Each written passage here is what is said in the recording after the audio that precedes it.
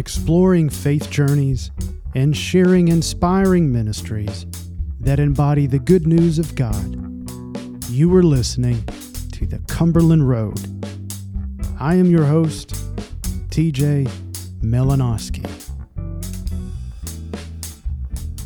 Today's guest takes me along a captivating faith journey that includes an escape from a children's home when she was 12 years old, to a calling into a convent in her early 20s, and later raising 6 children, and then becoming a chaplain for residents in a state institution for individuals with intellectual disabilities, and now leading an eclectic worshiping community in the Cumberland Presbyterian denomination. Reverend Dr. Pat Pickett is a minister, an artist, and a professor living in Tennessee. Our exchange for this podcast is halved into 2 episodes. So now, my friends, enjoy part 1 of my conversation with Pat Pickett. Hello, Pat Pickett, and welcome to the Cumberland Road podcast. Hi, TJ. How are you? There's a lot to think about, so I guess I'll just start. I know we're supposed to talk about ministry, and I'm not real sure what ministry is, because I think that if you're called to ministry, you do ministry wherever you are. I mean, you don't say, this is ministry, I'm going to do this. It's just who you are. And I just want to tell you one story that I don't remember at all. But to begin with, my dad was Presbyterian and my mother was Catholic. And I learned very early on to be ecumenical, even though I didn't know what that was. In the time that I grew up, Protestants didn't go into Catholic churches and Catholics sure didn't go into Protestant churches, but I went to both. And my dad, for whatever reason, was best friends with the Monsignor who was pastor of the Catholic Church. And they used to go out and have beers together, as I was told. And the one story I want to relate is I was 3 or 4, somewhere in there, and it was Christmas, and it was the first time they ever took me to see the Christmas nativity scene at church. And because I talked too much, and so they never wanted me to come to church with them on Sunday. I always stayed at home, but I did go then, and the church, and I don't remember it at all, but I was told that it was one of those churches that had all the life-size statues in the crib. And typically when my dad would come to the Catholic Church, he and Monsignor would stand in the back, and they would stand there and talk and tell jokes. And my mother would get very nervous because you're not supposed to talk in church. And anyway, I slipped away from them. And I was still hanging on to my blankie. I had this blankie that I carried everywhere, and they kept cutting it smaller and smaller. And anyhow, I wandered up to this place where there's this baby in straw, and I thought, I don't remember this at all, really, but this is what I was told. Anyway, I had to climb over a communion rail or get around it somehow, because I gave the baby my blanket, because I just didn't like that baby laying there like that. And my mother, when she found me, I guess, was horrified. My dad thought it was funny. And then the pastor, who was a Monsignor, brought it up in the sermon. And so from then on, it was sort of like, oh, she's going to have something to do with the church. And my mother said no. And my dad said, we don't know. And that's what I grew up with. So, yeah, I guess I slipped away from authority right from the beginning, right? And you've carried that through into your adult life as well. Got that right. Yeah, just the times I've bumped into you and worked alongside of you. What do you think was going through the 3-4-year-old Pat's mind Well, I was an only child at that point, and I wanted a baby sister more than anything. And I kept, my dolls and kept pretending. And here was this, I didn't really know about God yet. I just don't remember that. But I know one thing that one thing I do remember, and it was after that when Daddy took me to Brookfield. We were living in Chicago. It was after World War II. And we went to Brookfield Zoo, and I had never, if I had been there before, I didn't remember it. But that day, I remember it right now. I remember walking through and seeing, oh my goodness, all these animals that I'd seen in books. My dad read to me whenever he was home. And these animals were bigger than I ever dreamed. And they were just incredible. I loved every animal. And we walked forever, but I didn't want to go home. I wanted to see more animals. And that night, when we got home after dinner, Daddy sat me on his lap and he told me the story of Noah's Ark. And that I can remember feeling, who is this person that could do that? Mm. And I remember just being, it was better than any fairy tale. I mean, I didn't call it a fairy tale. I don't think I called fairy tales, but I loved that story that somebody could save all those animals. It never occurred to me that there were more than 2 by 2 by 2. What was so wonderful, and this is why I know remember it. The next morning, Daddy had already gone to work, and their mom said that Daddy left something for me, and I couldn't read, so I know it was before kindergarten. And there was this roll of paper, and there was a note on it, and Mom read it, and she said, the note said something like, remember the animals that we saw yesterday. I want you to paint as many as you can remember. Just put them 2 by 2. And there was a brand new box of paints. I loved paints way back then. And so I started, and I worked on that forever. Well, Daddy came home from work. Well, I almost got finished, and Daddy came home from work. And we unrolled the rest of this was a long roll of paper. And there at the end, my dad had drawn and painted the ark. Wow. Yeah. And I had that. I lost it in one of the moves, but I was able to give it to his mother or show her after my twins were born. And she didn't say a word. She just smiled and she said, yeah, that's Otis. So that's the one. That's when I think I knew, oh, there is something out there, God. That's my first recollection of God. In your first recollection of God is also your love for art, because you're quite the artist, Pat. Would you say that is the genesis of your love for art, your love for crafts, your love for creating? Oh, yeah, that's true. And because right after that, I wanted to know more about this person or whatever that saved those animals. That made my love for animals too. I mean, I can't let it. Why do you think I have all these feral cats? Gee whiz. I can't let those feral cats go by. I have to feed them. Pat, are you considered the cat lady in your area? I hope not, because I'd rather be a dog lady. People don't write into TJ and say the cat people don't write to TJ. I take care of cats, but I'm a dog person, really. When my dad told me the creation story, that was way, way too much. I couldn't believe that. It was just like, wow. But I did catch him on one thing, and that has followed me into graduate school. Because this is what I said to Daddy. I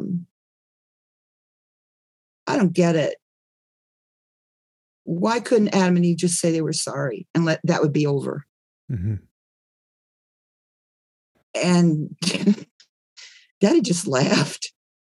I said, well, I have to say I'm sorry, and it works. Why didn't it work for them? Why couldn't they just say they were sorry? And that has been that is the real beginning, I think, because that question never was answered. I had to stand in the corner because I wouldn't be quiet in first grade when we were having catechism or Bible study, whatever it was. And I said, well, that doesn't make sense to me. Why couldn't they just say they were sorry? What was so bad about eating an apple? Of course, I know there's no apple, but a kid, that was my thinking. And I had done worse by then. I know when I was mad at my mother, I broke her pearls. So, yeah, there you go. Your inquisitive nature of asking questions of the faith really go way back to your early childhood. Oh, yes. And I tried that question out on different teachers. And my dad died tragically. He was killed by a drunk driver. And that shattered our family because all of us were put in an orphanage. My mother couldn't cope. And so we all ended up in an orphanage. Now, there was you and how many siblings did you have? Yeah, I had 3 others. There was my brother Bob and Roger and Mary Jane. And my brother Bob died a couple of years ago as a result of Agent Orange from Vietnam. Mm. So, but I have a brother and a sister living. So when you were living in the children's home, were all of you in the same home, or did they separate you? Well, we were together for a while until I tried to run away with them. And I did. I ran away. Yeah, tell that story. Share that story, please. I was fed up with this place where it was just awful. Now, that's from a child's point of view. So, again, don't write and say orphanages are wonderful. Well, they're not. But I planned this thing. And about how old were you? I was 12. My sister was 2. And my brothers were, 2, 4, and 6. Okay. All right. Or wait a minute. One was 8. Well, I told them we were going to go on this. I didn't tell Mary. She's too little. I just picked her up at night. There was a fire escape down the side of the building. And I waited till the nuns were asleep. And I got him. And we went down the fire escape. Now, I know. No, let me interrupt you so that I can catch up. So 12-year-old Pat has plans to escape with her siblings, and you use the fire escape. You've planned this out. So you've waited till night, people are asleep. You've gathered up your brothers and your sisters. You go down the fire escape. Where is 12-year-old Pat taking her family? To the woods. Okay. I figured that my mother was on the other side of the woods. She couldn't be that far away. Mm. And I was kind of scared because, it was dark, but I had tied some stuff on trees ahead of time just to get me away from there. Mm-hmm. And I was very calculating in this whole thing.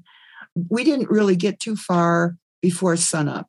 When it was sunup, I said, we got to move, because I didn't tell them why they were going to miss. I said we were going on a scavenger hunt or something. I don't remember what I said to them, but I made it sound like it was a game. Mm-hmm. Well, it was fun for a few hours, but I didn't bring enough food and I didn't bring any diapers at all. So we were in trouble already the first day.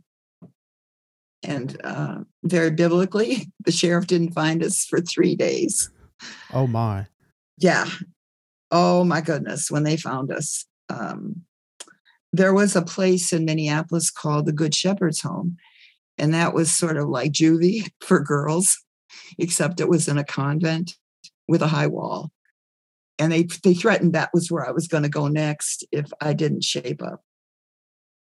Well, they separated us then, obviously. And I wasn't with them anymore. But I was there one more year because my 8th grade teacher saw something in me.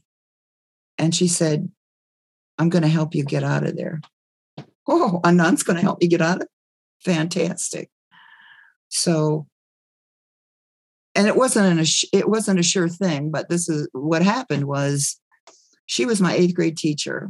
And we went to school in town on a big orange bus that said St. Cloud Orphanage.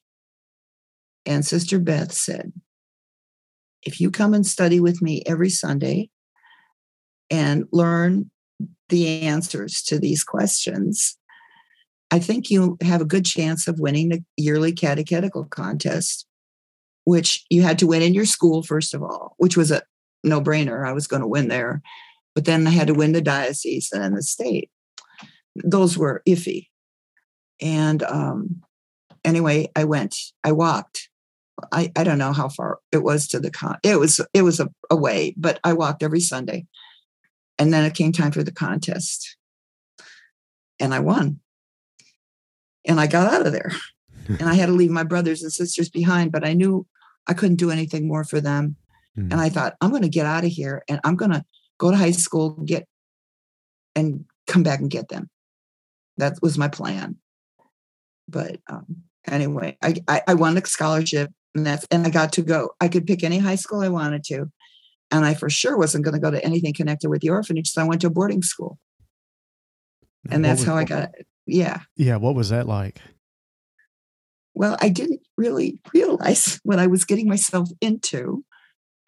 But that was the beginning of another journey because the whole idea of that school, it was a high school, all right. But they expected you to become a nun at the end of it. Now, did you know that going into it? I wasn't real sure. Because there were day hops, it didn't really matter. I wasn't thinking anyway. I didn't think about stuff like that. I just wanted out of that orphanage. Mm-hmm. And so getting out of there was primary. I didn't really care. It was sort of when I got there, I thought, this is different. This is really different. But I loved it. It was, people cared. This was run by nuns. The orphanage was run by nuns too, but I found out later it wasn't their fault. There are different orders in the church, and the one in the orphanage was made up of sisters who basically had high school. They didn't have any kind of training to take care of kids who were troubled or really orphaned or anything like that. So they were like farm girls taking care of young kids, basically. But when I got to this other place, oh my God, all of a sudden it was like they cared. And I just ate it up. It was school was college prep. I was taking languages. I was taking theology. And I took along my question about Adam and Eve. And that was where I got in trouble again. Because I said, this time, I don't believe that story is right. I think somebody got it wrong, or this God isn't the kind of God I want. Mm. And of course, my teacher is standing there watching, looking at me. And I said, okay, if that is so bad, when's God going to tell me he's sorry for taking my dad? She stood there, and that was everybody kind of, how you sit up straight and you look down. You don't want anybody to call on you. Right. It was silence. And I didn't get an answer. So anyway, I thought, well, all these religious people and nobody can tell me about this. And that's the only question I really want to know. How come Adam and Eve couldn't say they were sorry? Why do we have to have all this other stuff happening? Why did Jesus have to get nailed to the cross and all that? because they did one bad thing. And that's where I was. But then, instead of, I didn't follow the rules. Instead of going into the convent, I finished high school in 3 years. So I left before I had to become a nun. And I was going to go to Broadway and dance. That was my deal. That was where I was going to head. Well, before we get into your dreams of Broadway, let's pause for a moment and let me ask you a couple questions. One, let's talk about your faith in terms of, is it deepening in your teen years because you have this expectation that at the end of your schooling, you're going to become a nun? Yeah. Well, yeah, but those nuns went to school after they were nuns. So I was, it was like, yeah. Okay. It was different. And then part two of this question is, how, with that expectation, how easy was it to take the path that you took with these expectations that you're part of this boarding school and receiving this education? The next natural step is to become a nun. Yeah. Well, in the meantime, during summers, I would stay with, well, not always, but I did stay with some girlfriends, and I was dating, and I thought, I was all mixed up. I really was. But here was my family. I considered St. Ben's my family. The nuns there, and of course they knew my story and how I got there. And there was one sister in particular who saw an artistic side of me, and she became my mentor. And later on, she actually became grandmother to my kids. I mean, she was that close. But at one time I said to her, well, you don't really know how to draw. Can you imagine? I was, yeah. Good grief. But, well, I was into realistic drawing at the time, and I could draw almost anything that I saw. And here she was doing abstract stuff. And I said, my sister can do as good as that. Anyway, I guess she didn't tell me that right away, but eventually she told me, she said, I like that spirit. But I did tell her, I don't want to draw like that. It doesn't. I said, can you draw like I can? I was 16 when I said that to her, and I could have gotten thrown out really when I think about it. But she allowed me to be who I am. And I guess that's why I love them so much, because I could be me, and I couldn't at the orphanage. I wasn't able to grow up there.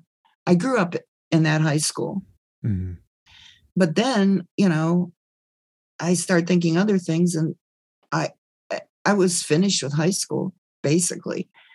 And I was my dad started me out in dance. And when I got of course, in the orphanage, there was none. But when I got to high school, our gym teacher had been a ballet dancer.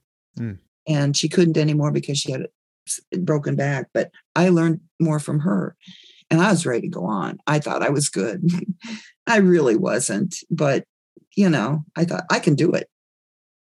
Well, I was gone a year, and I really was homesick for St. Ben's. And I went up there one Saturday and asked them if I could come back. What do they say? Well, yeah, we want you back. Sure. So, my freshman year in college, I got ready to go into the convent. And I did. I entered the convent, and I tell you, I never regret it. It was some of the most, it was hard. It was difficult, because after that, I started thinking, well, all this time I want a family. I'm in a really dumb place if I want a family. I can't have kids here. Right. I mean, yeah. Well, lucky for me, they do this for all, they do this everywhere. Whenever you want to be a priest or a nun, whatever, you've got about 4 or 5 years to make that decision. You live the life, but you don't take final vows or anything right away. It's not wise. But before it was time for me to take final vows, the most difficult decision was to leave. And I did, because I wanted a family. So and I left. You're up to the place to give your final vows. Yeah. You've completed all the, Yep. excuse I just my lack of knowledge, so I may be using the wrong term. You've checked all the boxes, you've completed all the tasks, and now you're coming up to the place for your final vows. Right. To become a full-fledged nun. That's right. Okay. You're using the right words. It's okay. Don't worry about that. They use different words now too, so it doesn't matter. Okay. So, take me to that place. So you're ready. You're among other candidates. Yeah. Yeah. And all of you are going to give your final vows to become a bona fide nun. And what happened? Well, that last year, before it happened, before we would take vows, I mean, I was thinking more and more about, whoa, this is pretty serious stuff. You're making a promise to God that you're going to do this. But I keep having this feeling that, I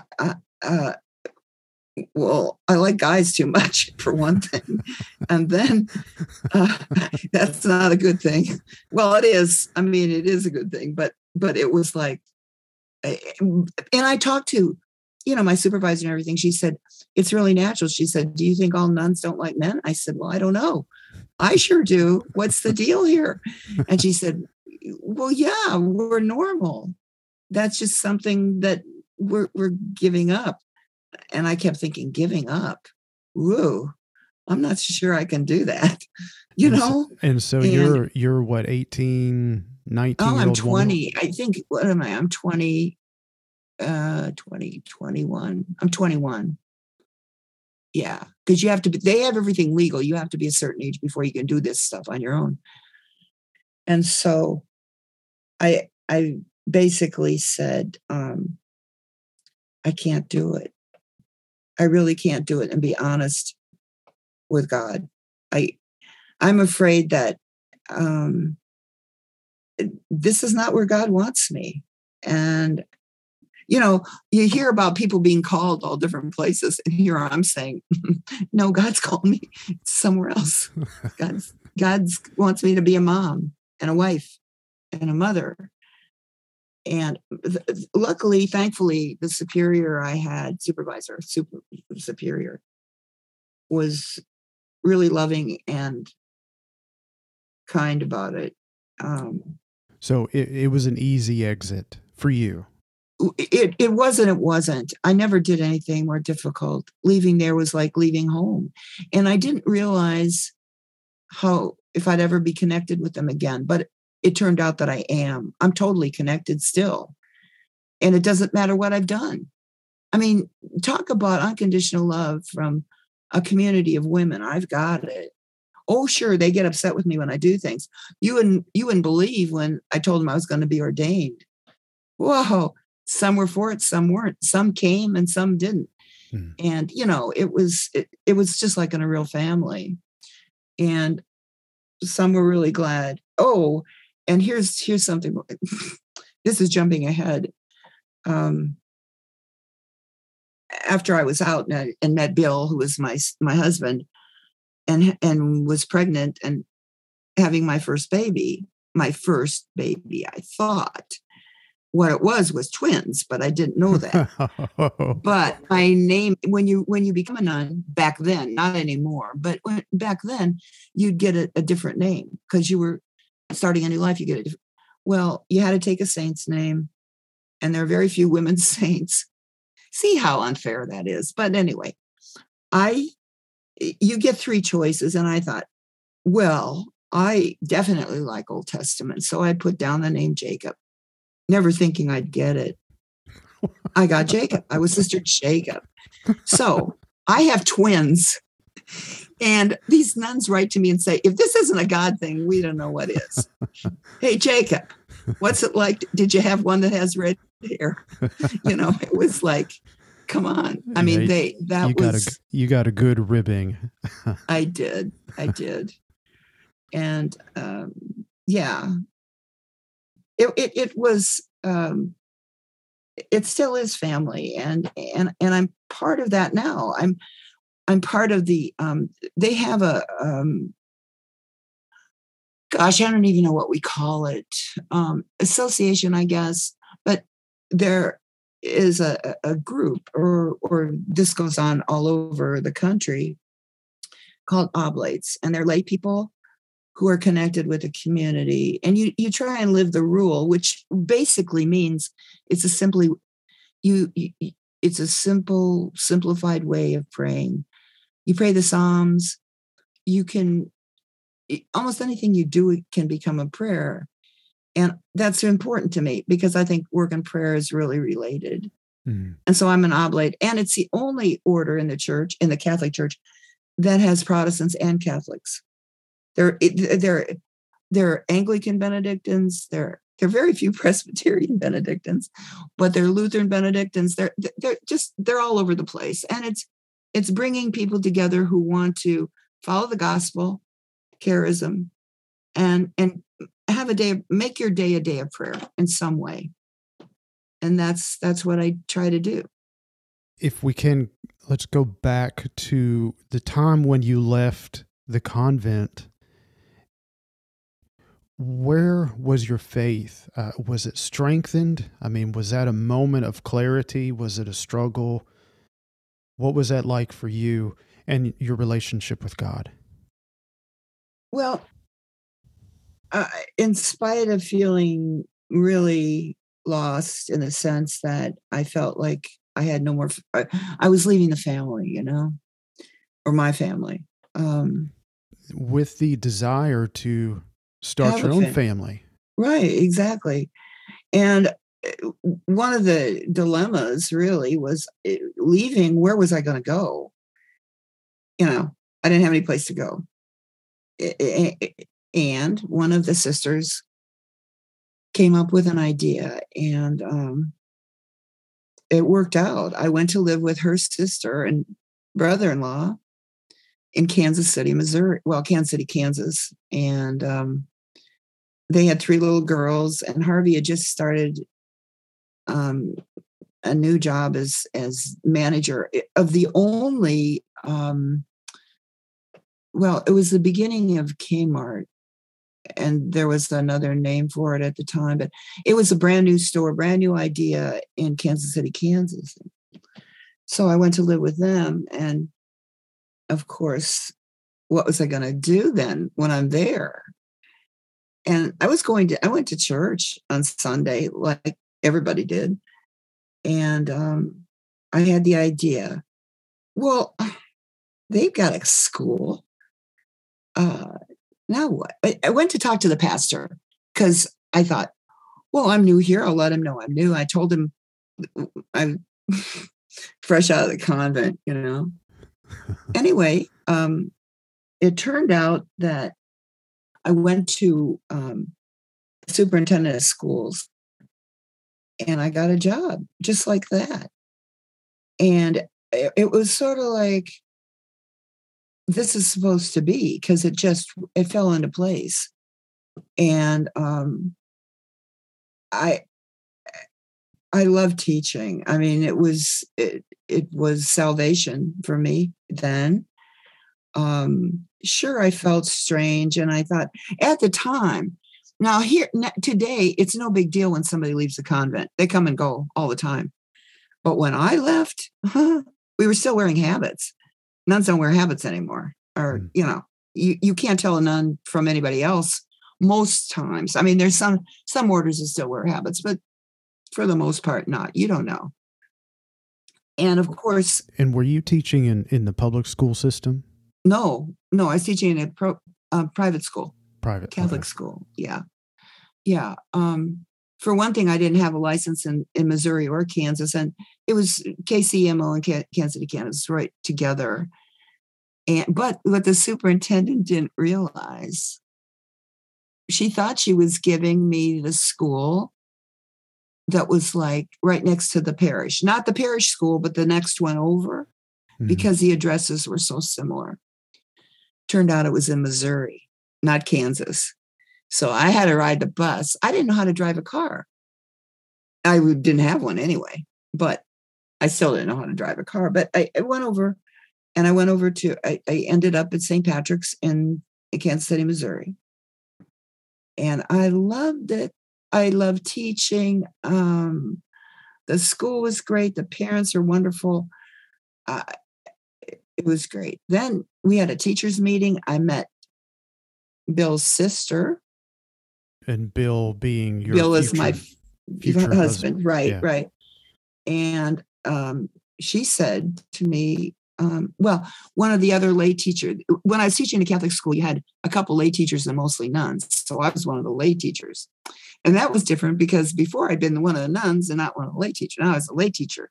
Well, I met Bill's sister, and she said, "You're traveling too far. Why don't you come and live with me? I'm thinking of getting an apartment.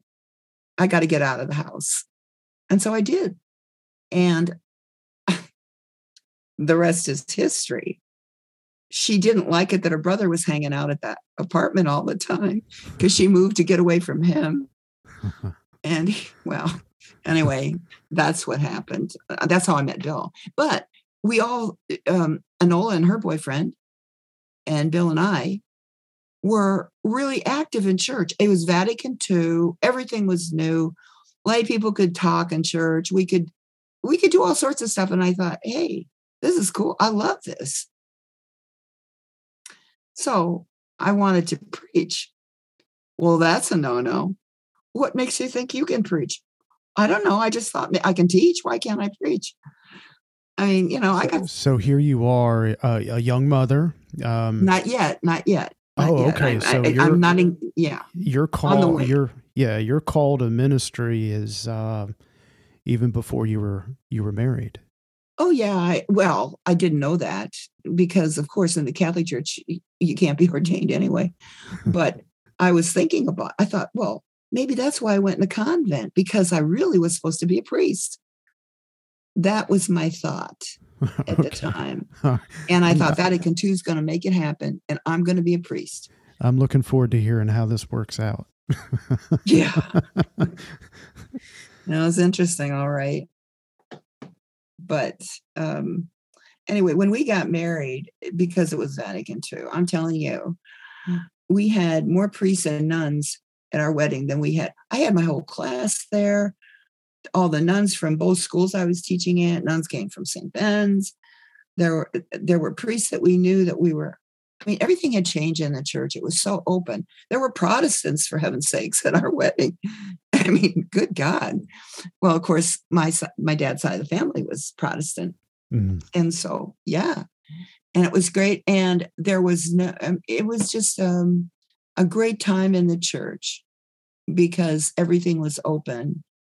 And things didn't begin to change until there was a new pope who, said no birth control. And well, that's another whole story. I mean, I had 4 children when the oldest was 2. And I'm saying there's no birth control. You got to be kidding. Whoa. And so I take my pill and salute the Pope in the morning, and say, hey, you can't make these rules for me. I mean, I could have 20 kids by the time I'm done. And I still had, 6, 7 before they were, the last one was a little bit later, but I had 6 and the oldest was 4. Whoa, you had 6 children.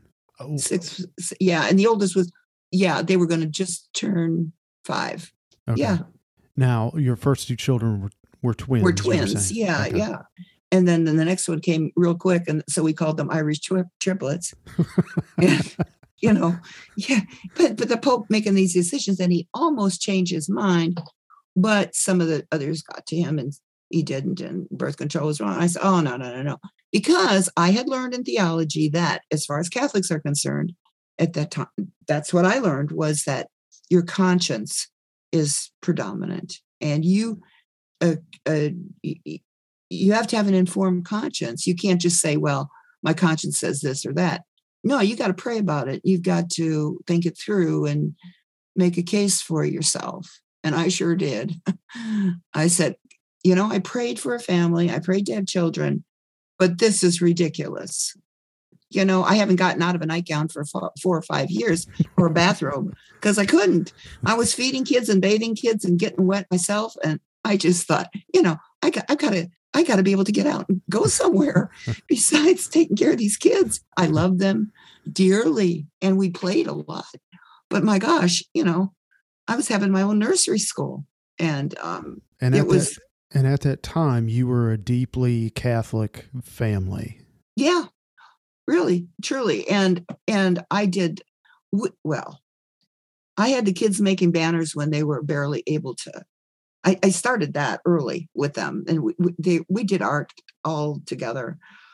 And then there were the race riots, and I was hired to be the I'm getting way ahead of myself, but Bill was working at Rockhurst College, which is the Jesuit school, and he wanted to be a president of a college, and so we stayed at colleges short time so he could climb the academic ladder. But at that time, I got hired to be the director of the art gallery, and it was a great experience, because then the kids got involved in art that way too. But it was also time of the race riots, and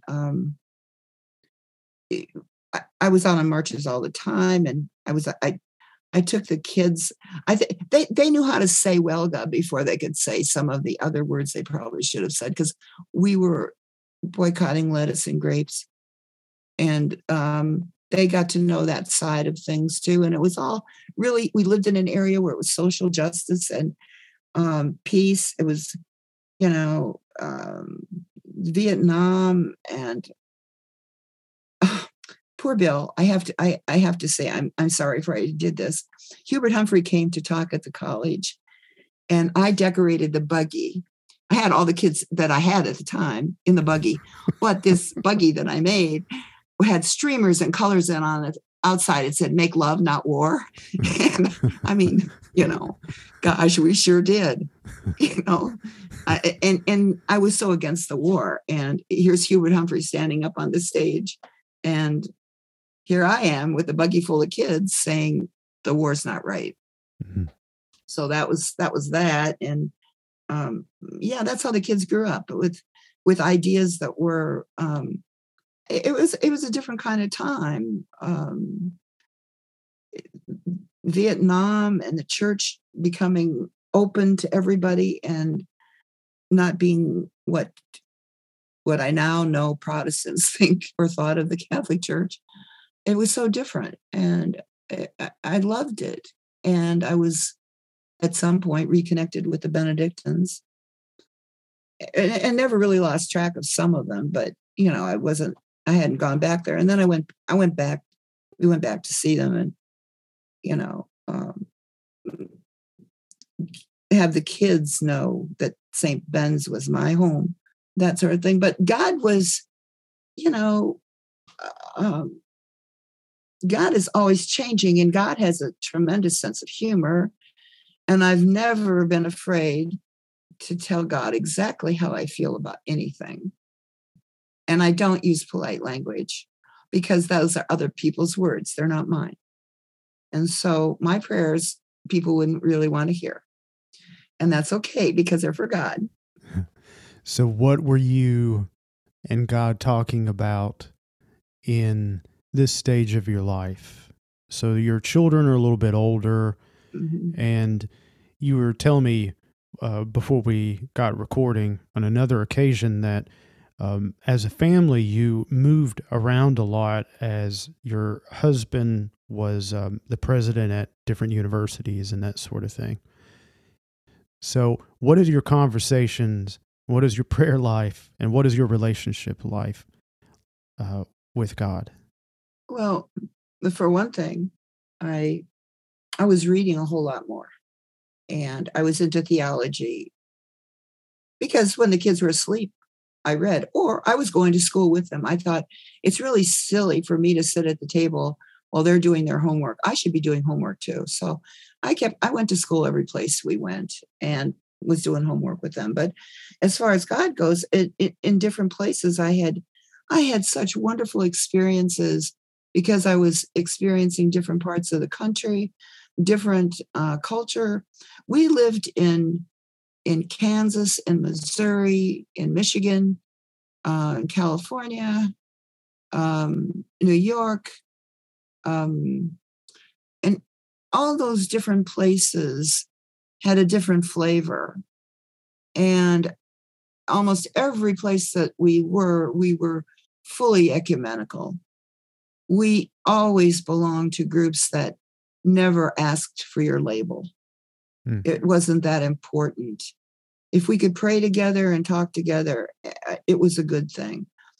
On Thanksgiving, we'd go in the morning to Dorothy Day and help feed the homeless, and then have our turkey dinner later at night. But Thanksgiving always started out with people who were different. And that's how the kids grew up, no matter where we were. Well, let's talk about your transition from the Catholic Church to the Protestant Church. And I think your calling in the ministry is also intertwined with this part of your journey as well. Yeah, well, yeah. And before I even get to that place in California, I was a DRE in our parish, and it was a brand new parish. And this was not a mega church. It was just what is a DRE? A director of Christian, or in our terms, in Cumberland terms, it'd be director of Christian ed. I was director of religious education. Okay.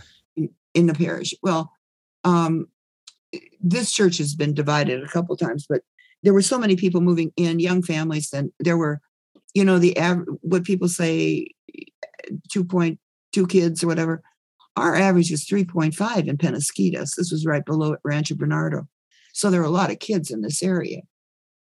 And it was a fantastic experience for me because I was getting my MRE at the time.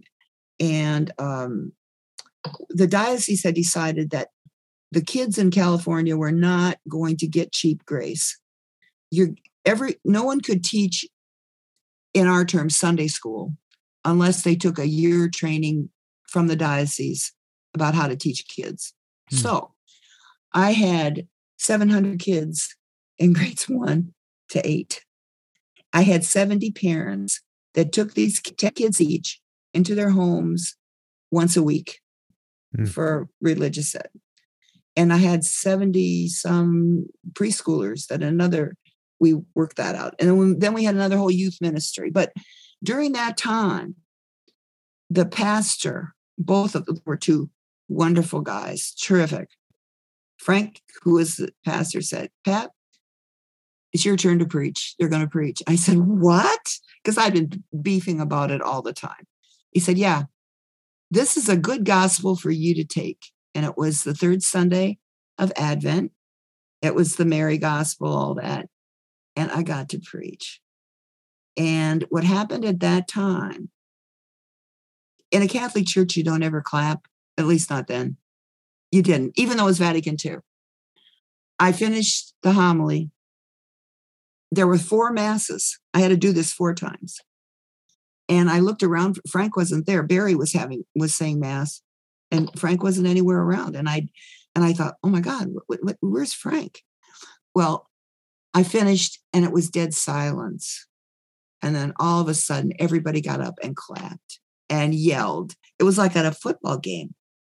Well, by that freaked me out. I'm going, whoa, I'm not that good. Well, I wasn't. It was the fact that a woman got to preach. That was it. Mm-hmm.